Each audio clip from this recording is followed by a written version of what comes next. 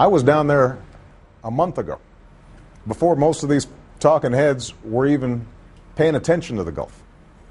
A month ago, I was meeting with fishermen down there, standing in the rain, talking about what a potential crisis this could be. And I don't sit around just talking to experts because this is a college seminar.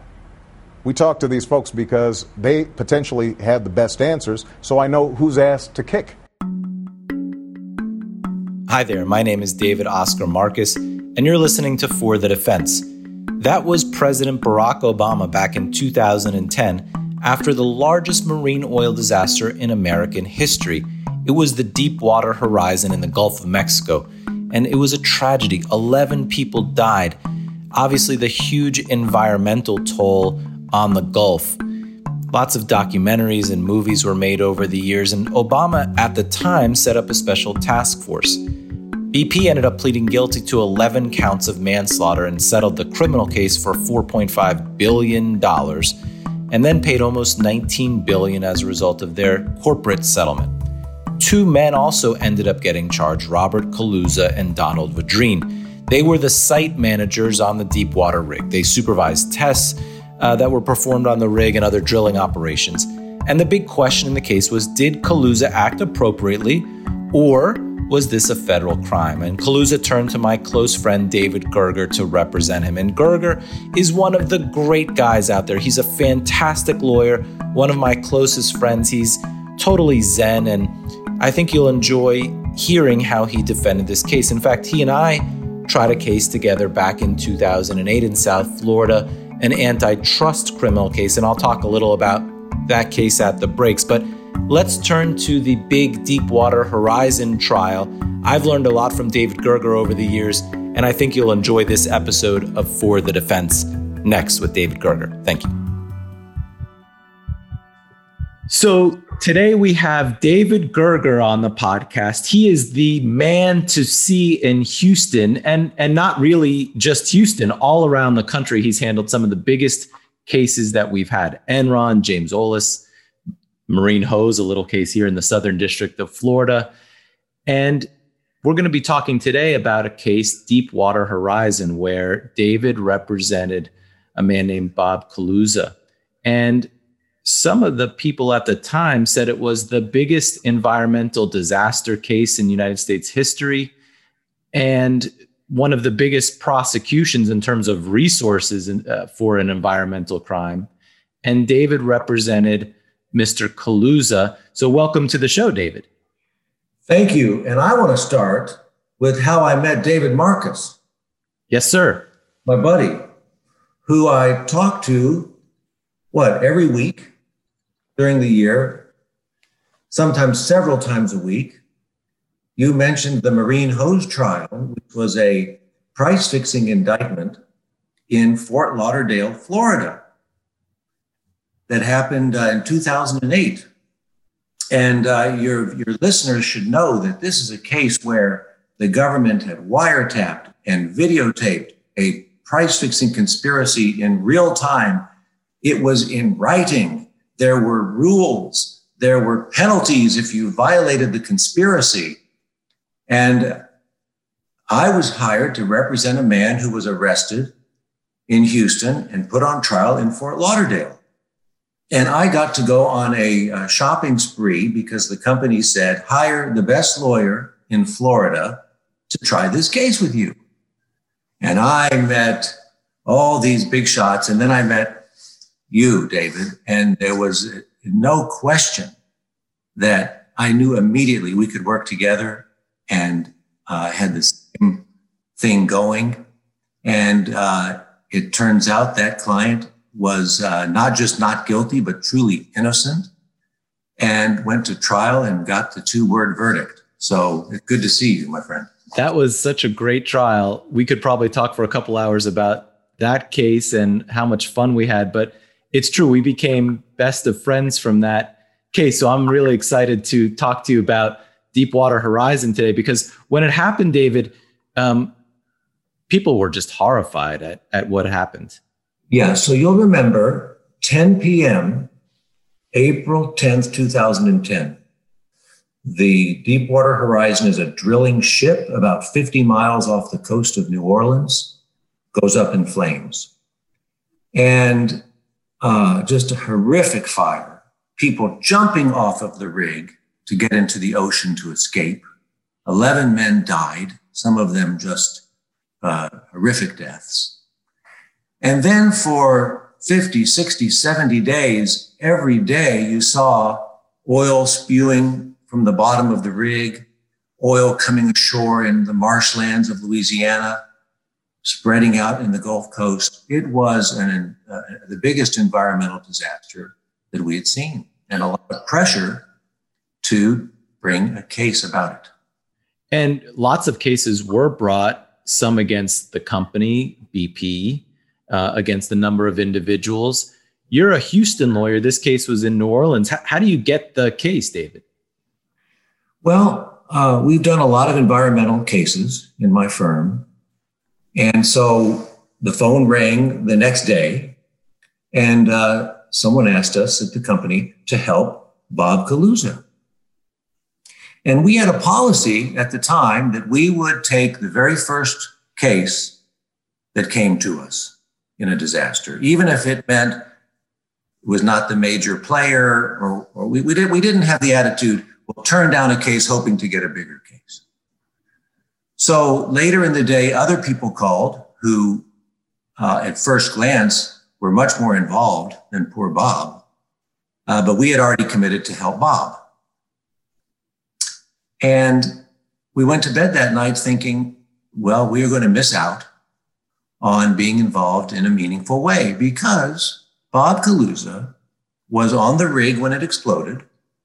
He was asleep when it exploded, but he was a temporary substitute working for the regular man who was supervising the rig for BP.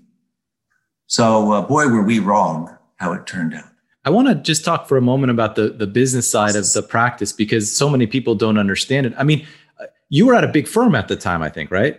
No, at that time, we had our small firm called Gerger and Clark, with Sean Clark and Dane Ball and David Isaac and Sammy Khalil, and wonderful, wonderful team, but small. Okay, so it works different when you're at a small firm than at a big firm. If you were at the big firm, you later transitioned to a big firm, it would have been hard to hang on to what you called at the time a small player. He ended up not being, but the big firm would have put pressure on you. Hey, hold off. We could end up representing BP or one of the companies. Well, I never looked at it that way, even at the big firm. And now I'm back in my small firm. Right. But BP were the people who called us, and the lawyers for BP knew us. But that's how we did things. And that's how we still do things. And so you end up representing a man named Bob Kaluza. Tell us a little about Bob. Bob was a veteran driller in the oil business. He had worked at BP for a long time and other companies. And, a driller is an interesting life. Not everybody can do it. You live on a rig for 2 or 3 or 4 weeks. Then you go home for 2 or 3 or 4 weeks, and then back and forth, back and forth. So Bob lived in Nevada, where he loved the weather, but then he would go out into rigs that are in freezing places or difficult places to live. And he'd been doing this for over 20 years. So you get the call from BP, you speak to Bob, you take on his case. Was this right the very next day, or when was this? This was the very next day. And it was chaos because we couldn't reach Bob for a while to secure our representation. But eventually the survivors got back to shore, and we were able to meet Bob. And how did he survive? I mean, he was asleep at the time. I've read a little about it, that he was woken up by the emergency sirens in pitch black. It's a miracle the man even survived. He made his way, fortunately, to a lifeboat and helped others get in, and was able to make it out in one of the lifeboats. Just out of curiosity, did that story come out at trial about how he survived the accident? It did, because the government had a tape recording of an interview with Bob Kaluza that had been taken right after the accident. But after Bob was rescued and all the survivors were rescued, they were taken to a ship, and the Coast Guard interviewed many of the survivors, including Bob, on tape.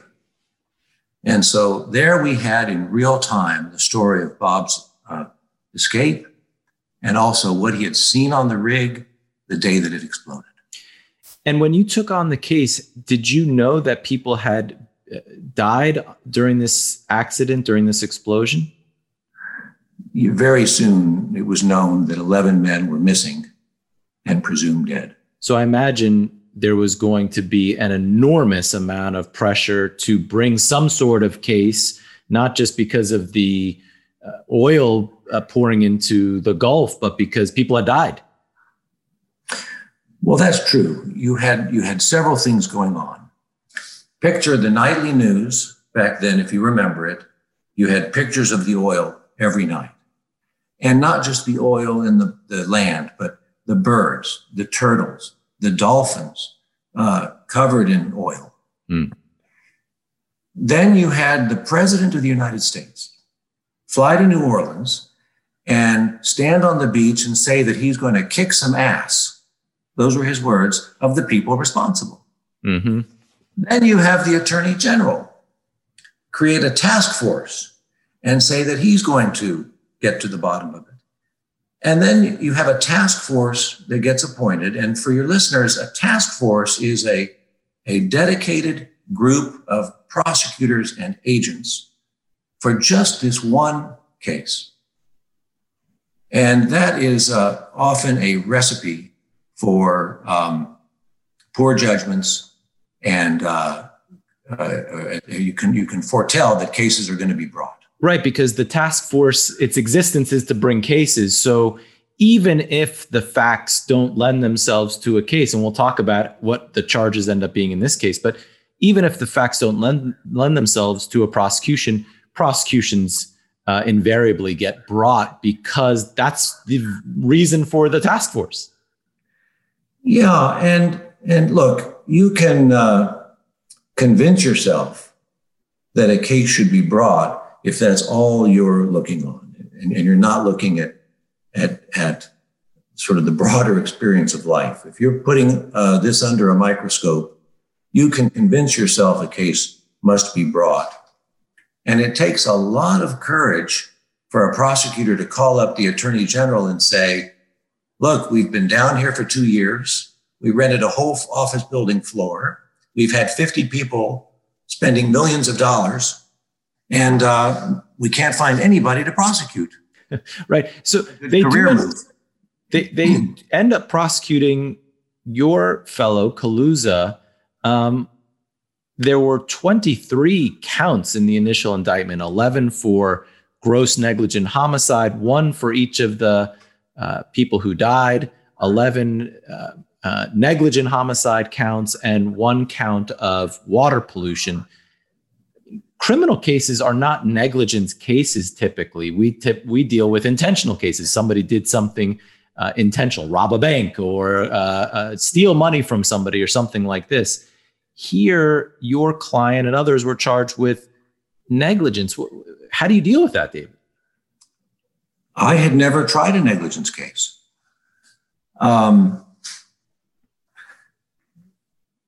You're right. All of our cases usually involve some intentional or knowing conduct where people are profiting from it and harming other people intentionally. So I had to learn about negligence. And how do you do that? Well, we had in Houston a great legend named Joe Jamail. And he had tried more negligence cases than anyone. He was the king of torts. And I was lucky enough to know Joe because a few years earlier, he had asked me to try a probate case with him, a will contest case. And I told Joe, I don't know anything about probate court. But he said that would be okay. But we went to trial together and we won, and it was a great experience. But after that, I had seen Joe every month. Joe, at the end of his life, had held court at various drinking establishments around town, and groups of lawyers would meet him there and have a scotch. So I called Joe and I said, I need to see you. Will you tell me about negligence? He said, come on over. And I'll never forget it, David. He said, let me tell you about negligence.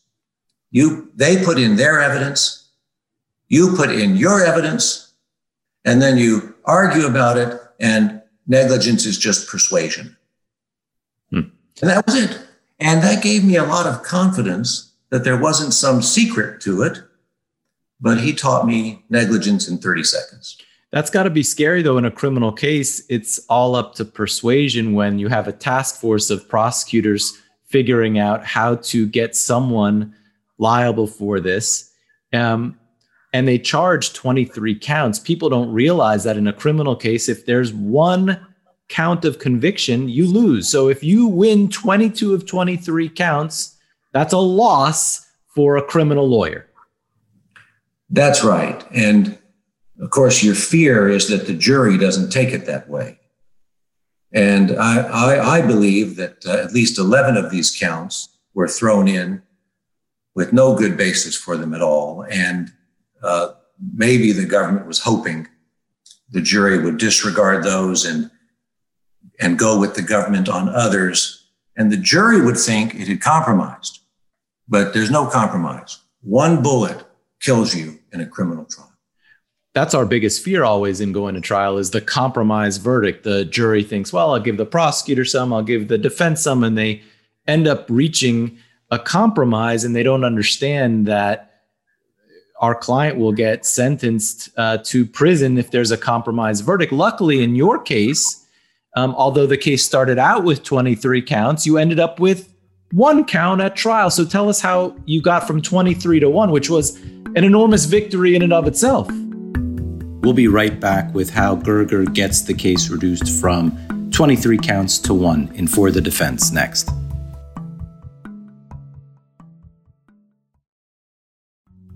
I mentioned earlier that David Gerger and I tried a case together, the marine hose price fixing case down here in South Florida. And that case involved a criminal antitrust case in which the government alleged that the different companies that made marine hoses, the hoses that take oil from the bottom of the ocean up to the surface or to ships, got together and fixed prices, and that there was a coordinator who was in the middle of all of it, helping to set the prices and making sure all the companies got certain contracts. And David Gerger and I represented a guy named Francesco Scalia, a very charming Italian national young guy, who was charged in the case before Judge Hurley, who gave us a wonderful trial and who was a really great judge down here in South Florida. The prosecutor, and I know I've given prosecutors a hard time on this podcast, but in this particular case, the prosecutor was great. He's a guy named Mark Rossman, and Gerger and I became friendly with Rossman after the trial, and he's one of our good friends now. And one of the reasons why is because he tried a great case and was very fair with us during the trial. So in that case, there was a trade show in Houston where all the different competitors came to meet and see the different things at the trade show. And the coordinator of the conspiracy had already been caught and worked out a deal, and he was all wired up. And he told all the competitors to come to the conference room so they could discuss the conspiracy. And there were notes taken about the conspiracy. This was all on videotape. And after the meeting, everybody who was there at that meeting was arrested, including our client, Francesco. But before that meeting, the prosecutors had asked the coordinator to write down everyone who was involved in the conspiracy. And it was a long list, but Francesco was not on the list and was not discussed by the coordinator. And our defense was that although he was at that meeting, he was merely present and not guilty. And we'll talk a little bit more about it. But many prosecutors would not have even recognized that list as Brady, would not have turned it over either intentionally or not. But Mark Rossman, being the good guy that he was, did turn it over, and it became a central part of our defense and one of the reasons why Francesco was found not guilty. So that was the beginning of the marine hose case, the disclosure of that Brady material, which Unfortunately, in many cases, prosecutors don't disclose everything and you have to fight. But in this case, it was disclosed. And big shout out to our friend Mark Rossman. Well, let's talk about the first group. The first group was negligent homicide. Very dangerous because here you have serious felonies just for negligence. And before the indictment, we had written a brief to the supervisors at DOJ explaining why that statute could not apply to this situation. And we didn't get any audience. But that brief became a brief that we filed with our trial judge to throw out the 11 negligent homicide counts. And David, as you know, in a criminal case, we don't have summary judgment and a procedure before trial to knock out charges. But we had a terrific trial judge. And I can't speak enough about that because while not all judges are created equal, and Stanwood Duvall was just a gem. This was the last case he tried, major case he tried. He'd been on the bench for 2 decades. And he agreed with us that negligent homicide cannot apply to this situation. It's a little technical, but why? Negligent homicide was a statute in the 1850s that was passed when steamships came in. And I really credit the other lawyers we were working with, David Isaac and Dane Ball and Sean Clark, for developing this theory and researching this history that negligent homicide only applies to people like the captain of a ship who is being negligent because in the 1850s, steamships had become popular and captains were racing on the Hudson River and smashing into each other and killing passengers and killing people on shore. And so Congress passed this law that said, if you're the captain of a ship or somebody like that, and you kill people, it's a crime. Well, of course, Bob was not the captain of this drill ship. And Judge Duvall saw that and threw out those counts. The government appealed, and we won that in the middle of trial during appeal, or before the trial started on appeal. So that left negligent homicide charges. Gross negligent homicide charges. And here we made a dramatic decision. While we were litigating this issue of the negligent homicide, the attorney general who made his famous press conference retired and went back into private practice. And new senior people came into the Justice Department. And we made a decision to go to Washington and present to them why gross negligence doesn't apply. Those charges were ridiculous. Now, let me stop you for a second because I want people to understand what decision you made here, because it's a very rare move that you made. So in a lot of cases, before a charge is brought, the defense lawyer has a difficult decision to make. Do I meet with the prosecutor and show my cards and try to convince him not to bring charges? And that's a tough decision because the only real advantage a defense lawyer has is surprise. So if we know charges are coming, we typically don't like to go meet with a prosecutor and show him our cards. But once a charge is brought, it's almost impossible. I can't think of any cases where the Department of Justice then reconsiders and dismisses. But in your case, after charges are brought, you decide, let's go meet with the senior folks and explain why the previous people who brought this case were wrong. And you make a full presentation to show why they would lose those charges. Well, a couple of things. Even the trial lawyers had changed. We were coming off of this victory in the negligent homicide. And we did not make a full presentation because we even in making this presentation, we started by saying, we're here to give you our third best defense. Because of what you said. most of the time, if the defense tries to talk the government out of it at that stage by revealing defenses, the prosecutor will just work around it or change the charges or re-interview witnesses. And that's more likely to happen. And then you've hurt yourself. Here we took the gamble, and we knew the new supervisors from our Enron days, very tough. But we thought that they were fair, and we thought that the trial prosecutors would allow this to happen in a fair way, the new trial prosecutors. So the argument went like this. Gross negligence means that you know about a risk. Right there, you're aware of it, and you recklessly choose to ignore it, and then that causes death. Well, that was absurd. Bob Kaluza and Don Vidrine were on the rig. They were 50 feet away from the blowout. They weren't trying to kill themselves or their buddies. And so the logic of these charges was absurd.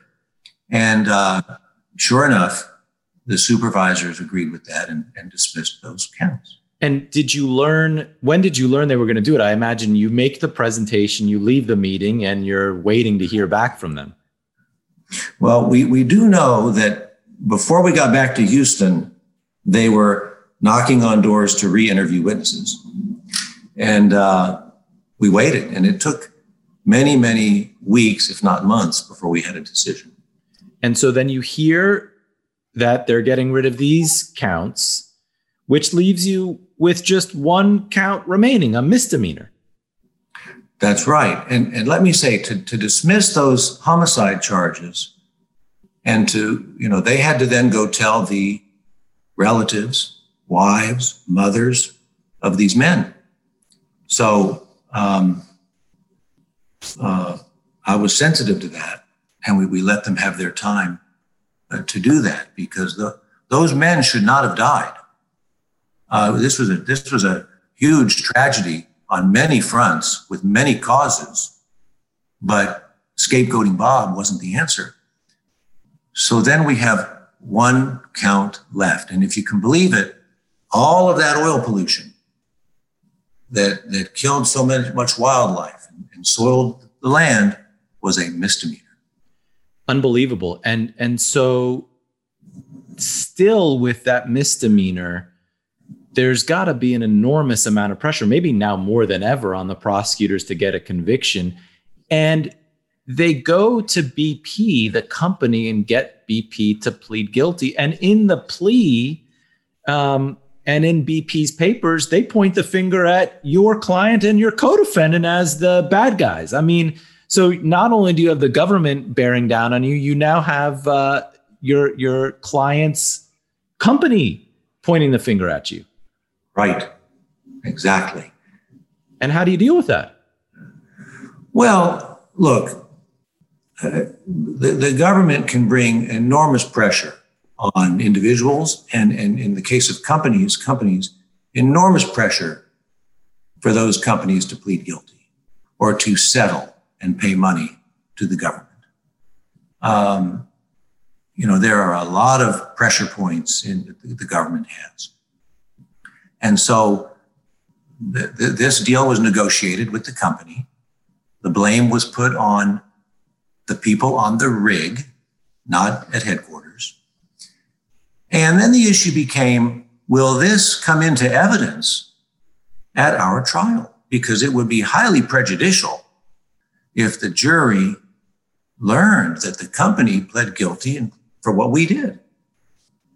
And did it come in at trial? Was the plea where BP said, we're guilty, and the reason we're guilty, of course, a company's not guilty for company actions, it's guilty for what people do at the company. So BP pleads guilty, agrees to pay tens of billions of dollars with a B, and says we're guilty because of Gerger's client, Kaluza. So does that evidence come in at trial? No. Now, the government tried to get it in. And that they wanted the jury to know that the company and later on our co-defendant pled guilty because they knew that that would spill over onto us. But once again, Judge Duvall, thank God, saw that that would be unfair, and he kept it out. I don't think you can use spillover in this case, Gerger. I don't think you can say spillover. No, that's right. That's right. So I read it would swamp us. That's right. I read the openings. I found the prosecutor's opening fascinating because she, of course, started out with the disaster, right? Starts out with how terrible the disaster was. And of course, you must have anticipated that. But she almost soft sold the culpability of your client. She said, she came right out at the very beginning and said, look, Kaluza's not the reason this happened. He's just one of the many reasons. And I thought that was an interesting strategy because typically prosecutors try to oversell and not undersell. And it seemed to me that the prosecutor did a pretty good job of trying to keep this in perspective in her opening. That's right. And our judge, who was so good, did require us or persuade us, I should say, to get together with the government before the trial and go over the exhibits we were each going to admit. That ended up being helpful to us, but it also made us really show the government what papers we were going to be using. So by the time she gave her opening statement, she knew that we were going to focus on the other causes, because part of negligence is not just, did our client fall below the job he should have done, but did he then cause this catastrophe? And there were so many other causes and so many other companies that were at fault. She knew that we were going to get those into evidence. And so she didn't want to oversell her theory. And can you tell us a little, so we have some perspective before we start talking about the trial, what was Kaluza's job on the rig? What was he responsible for? And what did he know when he went to sleep that night before the rig exploded? Yeah. So we call it the BP Deepwater Horizon case. But the Deepwater Horizon, as a drilling ship, was a drilling ship that was actually owned by a different company called Transocean. And Transocean provided the equipment and the crew that was drilling wells. BP owned the oil. BP had the deep pockets. BP was the richer company. So BP was always going to be the focus of DOJ. But 90%, 99% of the people on that rig were not from BP. They were from Transocean, who were operating it. They were from Halliburton, who was pouring cement. And BP simply had two, you might say, representatives on the rig, Kaluza and Vedrine, to watch over the work and see that Transocean and the other companies were living up to their contract to drill these wells. So that was his job. As far as what he knew, Bob was doing that job on a different rig until 5 days earlier, when the regular man, one of the two men at the Deepwater Horizon, had to go home. And Bob was sent over to the Deepwater Horizon to fill in as a substitute. So he would work a 12-hour shift, and then Vedrine would work a 12-hour shift. And that was his job on the rig. So it's interesting, right? So he comes over just a couple days before. He's working 12-hour shifts, I think from 6 a.m. to 6 p.m. He stays up, from what I read, past his 6 p.m. shift because he's trying to work with Vedrine, the night shift guy, to make sure everything's okay. So why does he stay up past his 6 p.m. Off time? Sure. Well, first, let me tell you, Bob is an extremely conscientious man. And when the night shift man comes on, Bob doesn't just leave. He makes sure there's a transition to explain what has happened in the last 12 hours.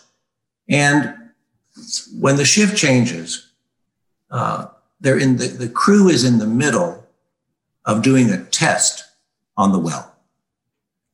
And Bob wants to ensure that Vidrine is brought up to speed about the progress of this test, what's been going on, to make a smooth transition to the night shift. So Bob is staying late on his shift to make sure that happens. And he stays up until about 8 p.m., or stays at the rig floor until 8 p.m., and that's when he's satisfied that the transition has been made, and he goes to bed. And then, of course, he gets woken up with the explosion and is taken to safety. And one of the things we've talked a lot about on the podcast in previous interviews is how to make the decision about whether to call your client. Now, here you have a guy in his 60s who's never had a criminal problem before, who has been working on rigs, who has explanations for why he did what he did, but you end up not calling him as a witness at the trial. Can you explain why you didn't call him in this case? We'll hear why Kaluza didn't testify in For the Defense next. The decision about whether your client should testify is always so difficult. Kaluza didn't testify and he won. And in that marine hose case that David Gerger and I tried, we actually called Francesco Scalia, the young Italian national, to explain how he could be at that meeting with all the other conspirators but not be guilty. And when we were preparing him, it became clear to all of us that he shouldn't be prepared line by line. One, he wasn't a fluent English speaker, so it was going to sound too rehearsed. And he was such a funny, spontaneous guy that we didn't prepare all the questions and answers with him. Now, this was a huge risk and something that neither David Gerger or I have ever done in the past. We usually prepare so that the client is ready for anything, especially on direct, right? Because that's where you can go over the questions and answers. You have to be careful that it doesn't sound too rehearsed, but with most people, that's not a problem. But we were concerned with Francesco that it would be such an issue. So we didn't prepare him for each question, each answer. And of course, when David started questioning him, the main question was, why didn't you leave that conference room when they started talking about the conspiracy?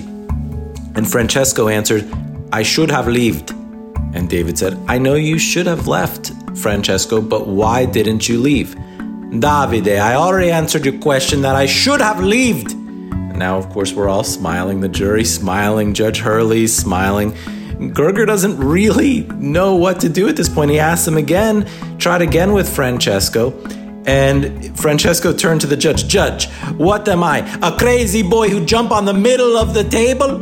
And at that point, Hurley and the jury just started laughing. And Gerger and I were laughing. Even the prosecutors were laughing. It's always been known as the crazy boy story with us. Gerger and I talk about it all the time. It was unscripted.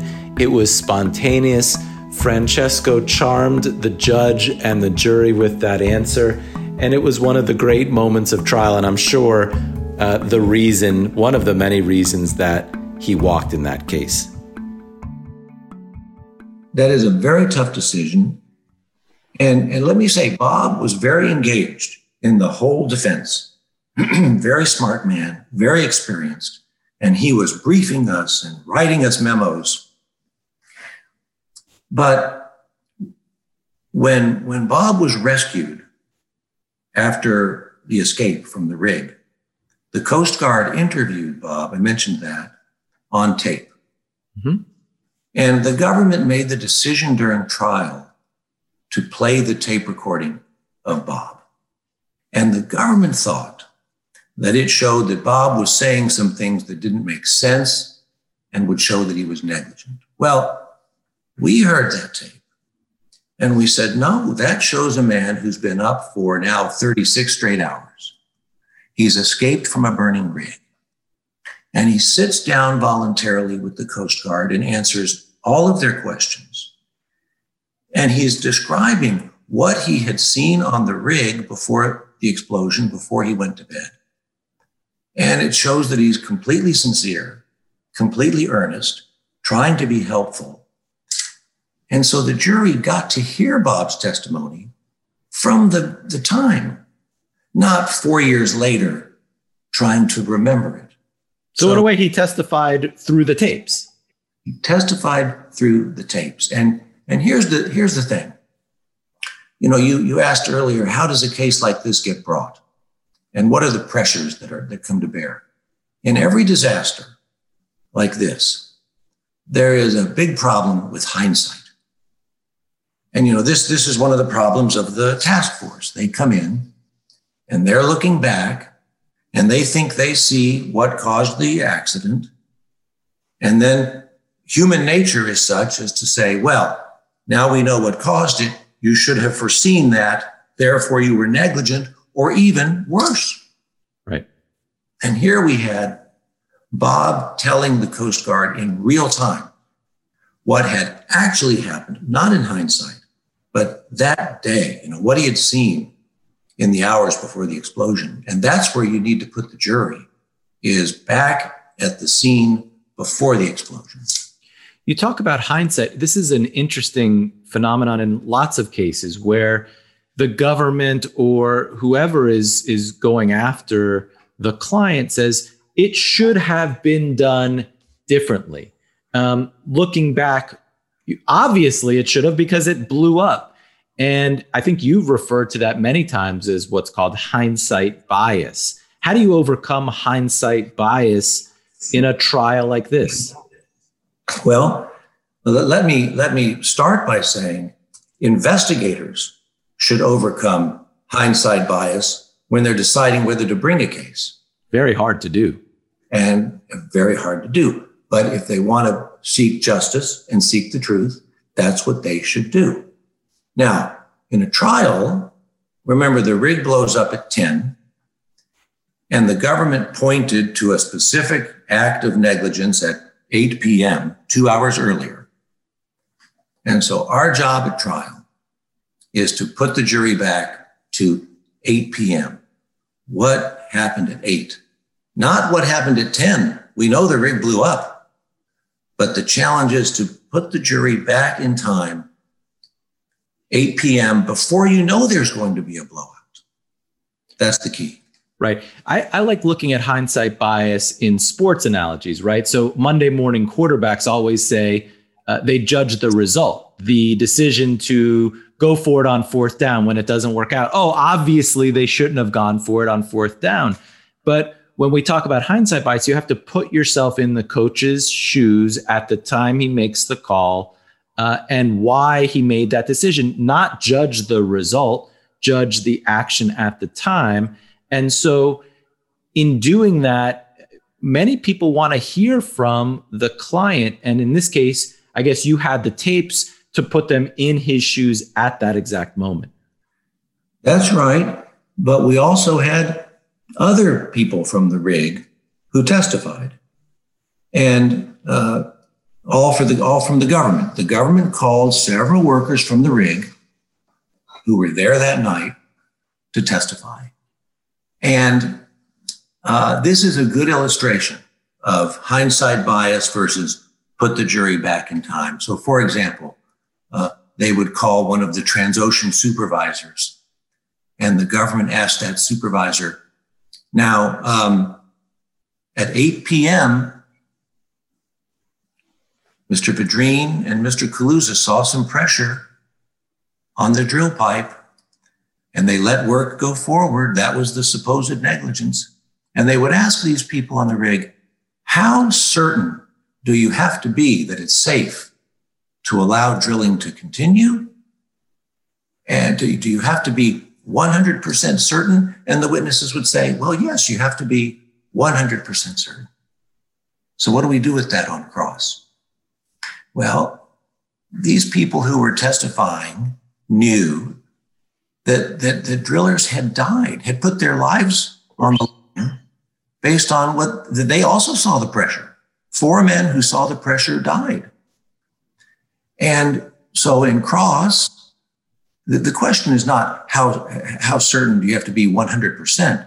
The question is more like, this gentleman who perished, was he a good driller? Yes, he was.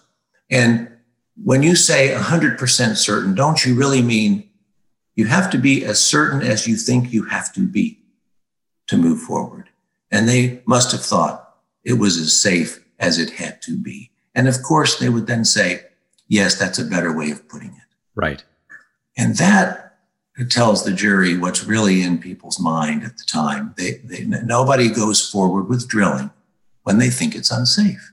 So one of the people who testified and was able to testify about what happened at the time was your co-defendant, Don Vidrine. Now, Vidrine was fighting the case with you all the way up to trial.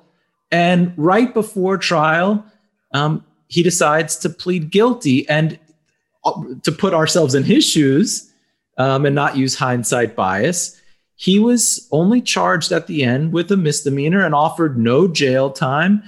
Why did he decide to plead guilty, as opposed to you deciding to go to trial? Let's put ourselves in Vidrine's shoes. Well, of course, most people plead guilty in order to get leniency or accept responsibility if they think they were guilty. Don Vidrine, we learned, had cancer, so he was ill. And I never spoke to him about why he pleaded guilty, but I have to assume that at the end of his life, he wanted to spend his last months or years that he had with his family, guaranteed not to be in prison, and guaranteed not to have the stress of a trial. So he pleaded guilty.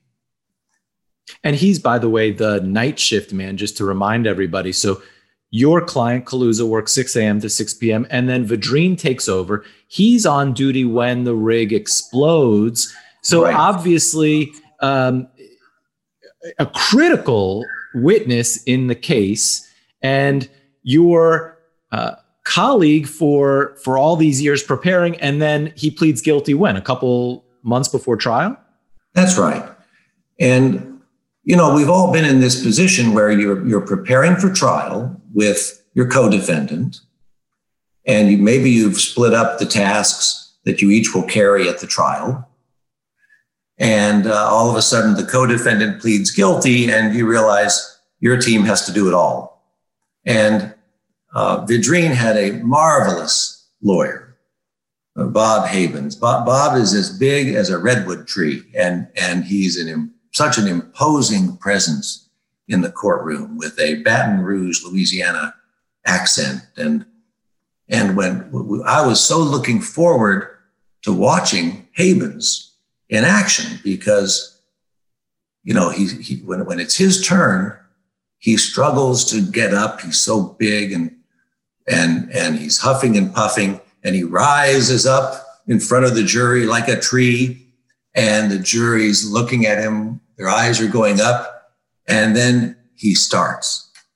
And Havens doesn't stop until the witness is apologizing or agreeing with him or crying or something.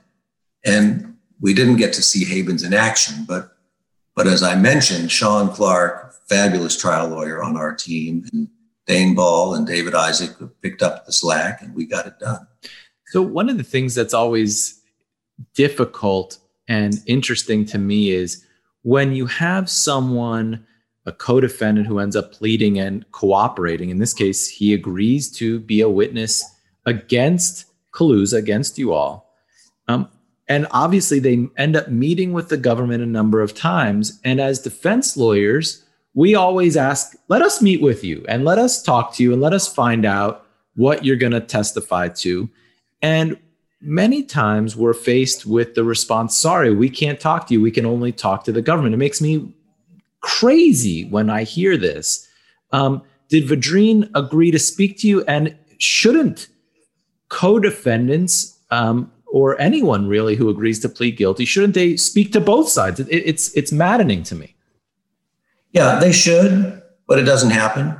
And they don't, because they perceive that it will somehow upset the government, or now they're on the government's team, so they're not on your team. I think witnesses are just witnesses. They're not the government's witnesses, but we usually don't get to talk to them, and we can't force them to talk to us like the government can. You're right. So Vidrine, in this case, he's been working with you all these years. He agrees to plead guilty. He starts meeting with the government. You don't know what he's going to say other than the preparation that you've had up to that. And there was a critical motion that you file with the judge, which is just like the BP plea of guilty. You don't want Vidrine's plea of guilty to come in because you don't want the jury to hear that this man pled guilty. Now, the government, how did they react when you filed this motion? And what did the judge do? Yeah, so they didn't like it at all. Of course. Like the BP plea coming in, the government wanted the jury to know that our coworker, Don Vidrine, who was on shift, pled guilty. And that would infect us and prejudice us. And of course, often in a criminal trial, a witness pleads guilty in exchange for leniency and makes up a story about the defendant. And the defendant wants to cross-examine the witness and say, you are lying about me in order to curry favor with the government and get leniency. And we've had clients get everything from leniency to sex, to money, to furloughs, to freedom, and everything else, right, David? So, and that like a dog goes for a bone, a cooperator will go for leniency. And it's really not much trouble to lie a little bit on the stand if that's what you're going to get. But here we didn't want that. And I think in a lot of white collar cases, you don't want that. The fact that one person pleads guilty doesn't even mean that he is guilty. And it sure doesn't mean that anyone else is guilty. So we wanted to exclude that guilty plea. And that meant that we had to promise to limit our cross-examination of Don Vidrine. And once again, the judge, Duval, in his incredible wisdom, saw that it would be very unfair for us if the jury heard about Vidrine pleading guilty, and he kept that out of evidence. So it's interesting because limited our cross-examination. Right. And the reason it's limited is because if you start to impeach him, if you start to go after him, the judge might say, well, now you've opened the door so that the prosecutor can get back into the plea. And lots of times prosecutors, even though our instinct is to crush the witness, to show all the things that you talked about that they're getting for pleading guilty, the prosecutor likes to, in redirect, come back and say, but you've promised. What have you promised? I've promised to tell the truth. Why are you here? To tell the truth. Those sorts of answers. So you had to be really, really careful not to go after Vidrine and impeach him. And instead, what did you do on cross if you couldn't go after him for what he said on direct? Yeah. We had a sense that Vidrine also, like Bob, Vidrine did not think that he had really done anything wrong, certainly not intentionally. We couldn't ask him that. We couldn't say to him, Don, you didn't do anything wrong, did you? Because that would open the door. All right. So to answer your question, we simply asked Don, go back to 8 p.m. Tell us what you saw at 8 p.m. What did you do about it? Who else was there? Someone from Transocean was there, a good man, one of the men who perished. Tell us about that man. Mm-hmm. Well, he was experienced. You knew him from this rig. What did you all discuss together? Why did you move forward? And I guess I should explain what was the supposed negligence at 8 p.m. At 8 p.m., the crew saw some pressure on the drill pipe. Now, the government would later say that was a sign that a blowout was coming. Well, what we knew was that Don Vidrine had opened the drill valve a little bit, and the pressure bled off and went away, and then the pressure went down to zero. And so Don was convinced that whatever that pressure was, I didn't have a good explanation for it, but it went away. And if it had been a blowout, it would have kept coming up. Okay. And Don was able to explain that on the stand, that he opened the drill valve, the pressure bled off, other people saw it. Don thought that this was not a dangerous situation, closed up the drill pipe, watched it for a while, and then went about his duties. So it was simply a matter of, again, take the jury back to 8 p.m. And, what did you do at 8 p.m.? What did you do at 8:01? What did you see at 8:02? Really painstaking. So our instincts as criminal defense lawyers so often is to be aggressive, the pit bull. Let me tear this witness to shreds, especially someone who switched loyalties at the last second and went over to the dark side and is going to testify against us. One of the great things about your lawyering, David, is your demeanor and the way you are with jurors and the way you are with witnesses. And so in this case, especially with this witness, you had to really embrace him, even though, there must have been some debate on the team about whether to go after the guy or not. That's true. But we thought he was a good man who would tell the truth. And he did.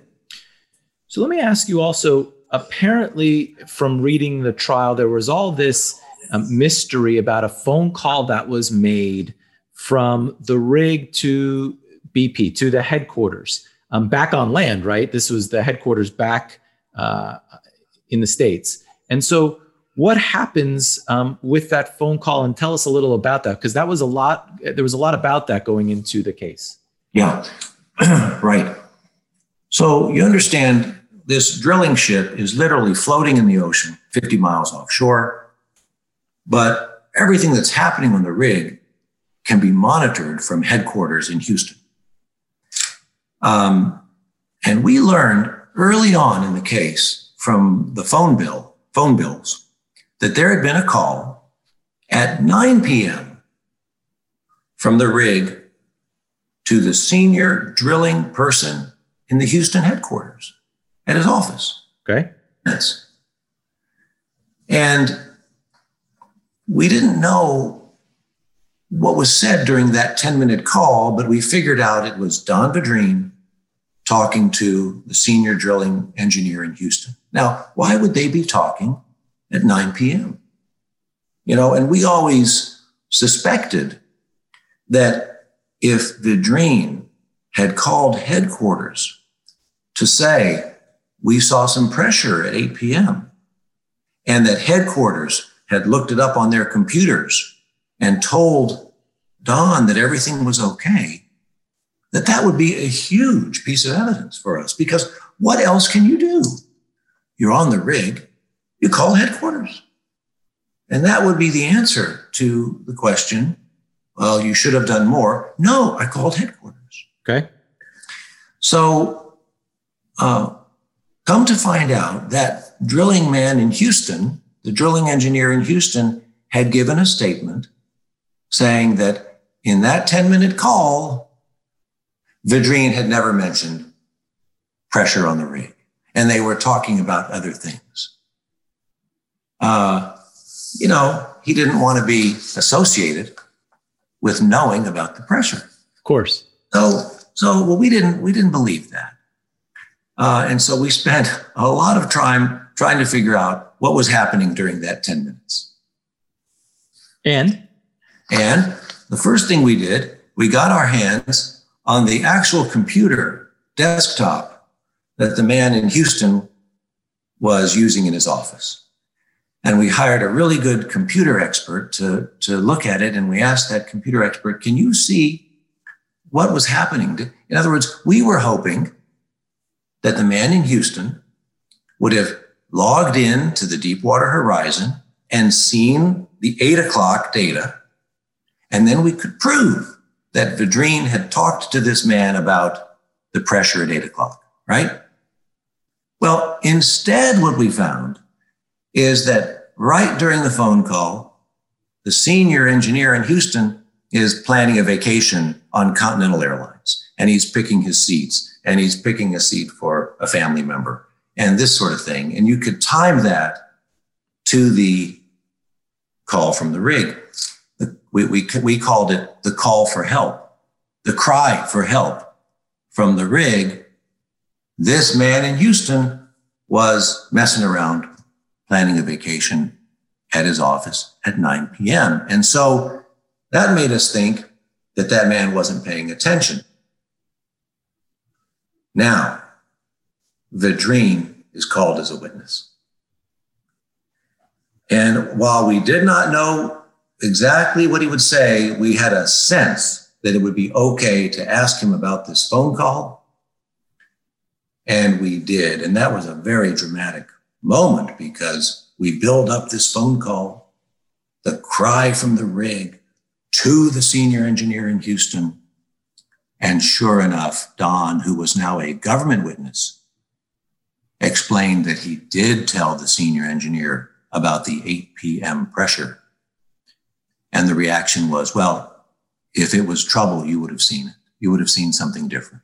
So that was a tremendous moment. Amazing. Vidrine ends up being a defense witness about the call, it sounds like, on cross, explaining that he does cry for help. He calls headquarters. Headquarters, you learn through the computer, is not paying attention. They're doing their vacation tickets and says, don't worry about it. Vidrine, everything's okay. How does the government deal with that evidence? Well, they don't. There's nothing to do. And they did not call as a witness the drilling engineer from Houston to give a different story than Vidrine, or to contradict Vidrine. They decided not to put him on the stand. It sounds that if someone was negligent, it was much more the man in Houston than the folks on the rig. Well, there were, I don't want to make that judgment because there were so many confounding causes that happened here, and this gets back to what we were talking about earlier, hindsight bias, why Bob Kaluza. You could tell a story that BP did not maintain this rig in good order, or Transocean did not maintain the rig in good order, and that was the cause. In particular, the blowout preventer failed to work during the blowout. And it turns out it had not been serviced as it should. The captain of the rig, who worked for Transocean, was not trained and was not properly licensed. And he could have taken action to save the rig, but he didn't. And he testified to the government before, gave statements to the government that he didn't know what he was supposed to do. There's some indication that the cementing company put the wrong cement in the well. You could tell a story that the regulators had excused a lot of poor compliance before this happened. It's like that movie Rashomon by Kurosawa. A murder happens. You tell the story from 4 different angles, and they're unrecognizable. And this is one reason why maybe nobody should have been charged criminally with this case. And of course, certainly not Kaluza. He was an innocent man who got caught up in this. And sometimes, and this is the trick in our defending folks, especially in a disaster like this, an accident is just an accident. And sometimes that's the bottom line to these things, that there isn't a criminal actor. There's just sometimes accidents. And, it makes me want to tell you a little bit about Bob, who I spoke with before coming on your show. I would not appear without Bob's blessing. He was such an inspiration. Imagine being charged with a crime, serious crime. And it was an accident. And yet you are caught up in it and charged. The penalties that you're facing are so draconian. The forfeiture, restitution, fines, imprisonment. I don't know how Bob managed to handle it as well as he did, but he was positive, he was helpful, except for always wondering, why did I get picked for this prosecution? And it's not a question we could ever have a good answer for. I don't think people realize out there, and this is, again, one of the reasons I'm doing the podcast, is what it's like to get charged with a crime. It's not just you're facing the federal government, but everything in your life is affected. Your financial life is affected. Your family life is affected. Every part of your life is affected. And as the lawyer, right, you have all of this on your shoulders when you're representing, especially an innocent man. Forget about people who may have done it, but an innocent man like Kaluza. Yes, and there are different kinds of clients. Some are wondering, should I weigh the costs against the benefits and just throw in the towel and plead guilty and try to get leniency? And a lot of clients are always weighing that balance. With Bob, the beauty was that was never a consideration. Bob knew that he was innocent and he was going to trial. And in a way that made it he was a wonderful client in that way. There was no hand-wringing about, should I take a lesser charge and do something I don't believe in? Amazing. And so one last question about the trial itself before we sort of get on to the verdict and what happens afterwards. But this is so complicated with the cement and the rig and things that even you had to become an expert at. Forget about the jury in a couple of days having to learn all about this. So in a case like this, you want to do animations, demonstratives, to try to make the very complicated understandable for the jury.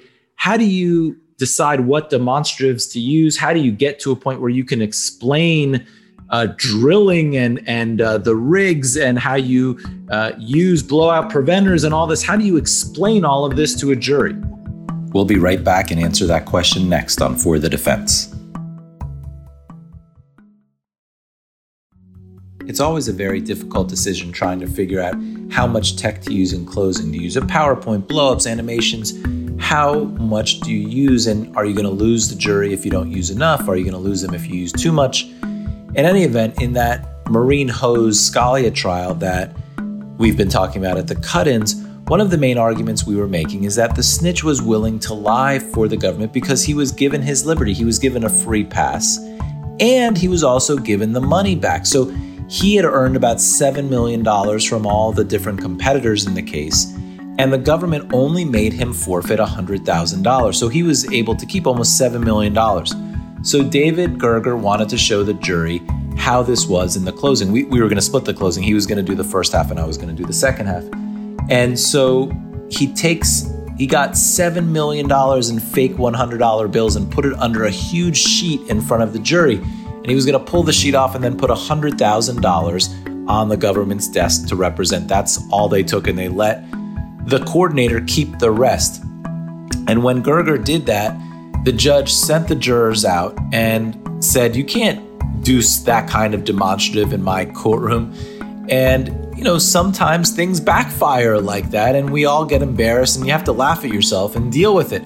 And so David put all the money away for a couple minutes, and he smiled to the jury when they came back and said he should have asked for permission to do it. But then He quickly came back and said, can you imagine all of the money that that coordinator has in a Swiss vault somewhere, and how many Swiss vaults it would take to keep the $7 million? And the jurors knew exactly what he was talking about, and they smiled and they walked Scalia.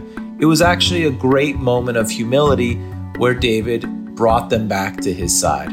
Let's hear how he dealt with the Kaluza trial in For the Defense next. This is a funny story. We hired a very fancy animation company that was able to make a beautiful animation, and I credit Dane and Ball and David, Isaac, and Sean for this. Where you could zoom into the rig in an animation, and it would take you all around the rig, which is the size of a football field, length and height and width, and then would take you down the drilling pipe 5,000 feet to the ocean floor. And there would be a picture of the blowout preventer, how it's supposed to work, and how it should have closed, but it didn't. And this animation was fantastic.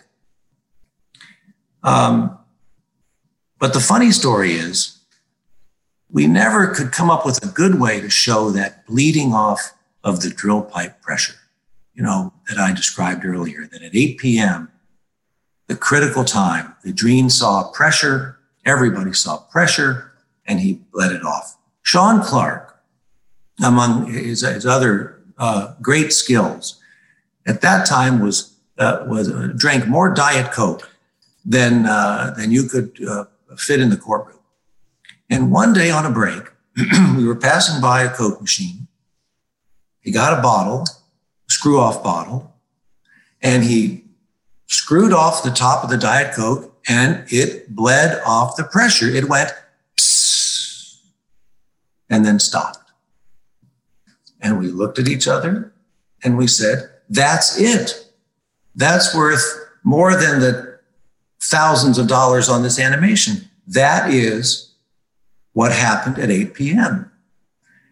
And that became the demonstrative that we used in closing and in our cross-examination of Vidrine. It's like this little Coke bottle. Psst. And did Vidrine go with you about it? Did Vidrine?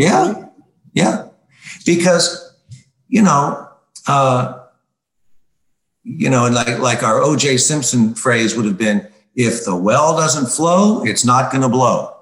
And when that pressure bled off and then stopped, that's what showed Don Vidrine that a blowout was not coming. And there had been some kind of trapped pressure, like in a Coke bottle, and it bled off. So you use the Coke bottle. Yeah. Use Vidrine. The trial goes pretty quickly. This isn't a 3 or 6 month long trial. I think it's just a couple of days, the trial. 9 days. 9 days. You close, the jury goes out. Were you expecting a fast verdict, a slow verdict? Did you have a sense, or do you ever have a sense of how quickly the jury's going to come back? I've given up trying to that. But I think we ended around 5 p.m. and the jury can set its own schedule. And we got a note that said the jury wants to deliberate that night. And we thought, well, that's funny. But that's what they did. Now, the verdict came back that night about 1 hour later. And, lawyers always try to brag if they get a quick verdict. We always say that 1 hour included moving their cars. Right. Because, New Orleans, parking, the marshals and the judge wanted the jury to move their cars back closer to the courthouse. So they had a verdict. And I guess once they came back and we knew there was a verdict, I thought they wouldn't convict us without looking at the tape recording and more of the evidence. So we were hopeful. But we want the record to be clear. It was really a half hour, not so you get this quick, we'll call it still an hour verdict, and it's not guilty. And I've talked about this with some of the other defense lawyers. I mean, I almost feel when you get a not guilty, it's like the Coke bottle twisting off. It's like a relief. The pressure just sort of fizzes out. It's not a huge party. What do you guys do after you win? Is it more like the Coke bottle, or do you have a big party? What do you guys do? No, we were staying at a hotel 2 blocks away with a big team. And we went back. We had everybody in the lobby. We ordered some food and some drinks and had a pretty quiet dinner. We had put on our evidence the day before, which consisted of 3 expert witnesses, and they were still there. And it was an early night. It wasn't a big celebration. When I first started, I was in an office called Foreman de Guerin, and Percy Foreman had passed away by the time I started, but he was still getting more mail and phone calls than I did. And there was always a Percy Foreman story. And Mike de Guerin would say, if you had a big loss, you'd come back to the office and Percy would say, well, what's on the docket tomorrow? And if you had a big win, you'd come back and Percy would say, what's on the docket tomorrow? It's great. And the next day, I had brunch with Bob. And now I do remember this. Remember how resolute Bob was. Lawyers are filled with self-doubt. Bob was filled with peace and confidence. And when that verdict came in, I think I reacted stronger because it was as if you were telling Bob that the earth is round and it moves around the sun. He would say, of course it does. And that gave us confidence. He wasn't always calling us and worrying and what's going to happen. He let us do our work and he was confident it would work out. Unbelievable. And some clients, even after a win, they never really accept what has happened to them. They're bitter, angry. How has Bob dealt with it? I know he wrote a book about it. Wrote a book. And how has he dealt with it? There's no good answer to, why did I get charged? Mm-hmm. And of course it, career-wise, he was put on leave and then relieved by BP.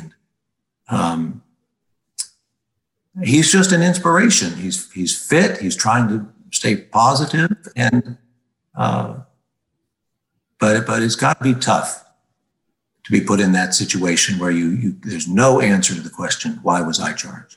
Especially, there have been movies made about what happened. Deepwater Horizon was made, and they still blame Vidrine and Kaluza in the movie, even though the trial pretty definitively showed that these folks were innocent. And again, we've talked on the podcast, there's no check mark on a verdict form for innocent. It's just not guilty or guilty. I thought it was interesting. John Malkovich played Vidrine in the movie. Brad Leland played Kaluza. Who should have played Gerger in the movie? You should have. We called up the producers of that movie after the verdict, because the movie only came out after the verdict. And we offered to talk to them. And they said, no, we've already got our story set. It didn't matter to them. Amazing. Frustrating. So David, we've all won trials. We should have lost. We've lost trials. We should have won. You've obviously won and lost trials. How do you explain the cases that we win, the cases that we lose? How do you make sense of it all? This is not a science. No. And I don't think lawyers really know, there's a lot of good fortune and luck. I can't stress how much of a difference the judge makes. Here we had a judge, Judge Duvall, let both sides question the witnesses freely, was very fair in his rulings. Very fair judge. And, he even offered to step down from this case because he had some property that had been damaged by the oil spill in Louisiana. And both sides says, no, we want you. And I think both sides would say he was an extraordinarily fair judge. So we got fortunate with some rulings from him. We got lucky that we found the computer of the drilling engineer. We got lucky that Sean Clark drank so much Diet Coke and we found the Coke bottle. We got lucky that after indictment, so many expert witnesses were willing to help us. The man who designed the blowout preventer was willing to help us and testify that it had not been maintained properly. That wasn't on Bob's watch. That was on other people's watch. We're fortunate that Don Vidrine went the way it did when he testified. We're so fortunate the Coast Guard did its job by tape recording Bob Kaluza after the accident. But the scary thing is that Bob was innocent, but he could have been convicted. And there's a lot of arbitrariness to not only who gets charged, but how it turns out. And, to use the hindsight bias point that you've talked about, when we win, we think we've done everything right. And when we lose, we find reasons why we've lost. But in a lot of cases, it's the luck that you talk about, getting the good judge or the piece of evidence coming in or finding this or finding that. Hindsight bias is unfortunately a very powerful tool. It is, but it's a highly imperfect system, but still the only one. Well, this system worked in this case, and it worked for you, and it worked for Bob Kaluza. And I want to thank you for coming on and talking about this unbelievable trial and experience, and what a case, David. Thank you. Water horizon. Really cool case, and I hope you enjoyed David Gerger as much as I do. He's just such a cool cat and a great guy. He's not just a talented lawyer, he's a talented songwriter and musician. And that song you hear playing in the background right now is a song he wrote about the Deepwater Horizon case.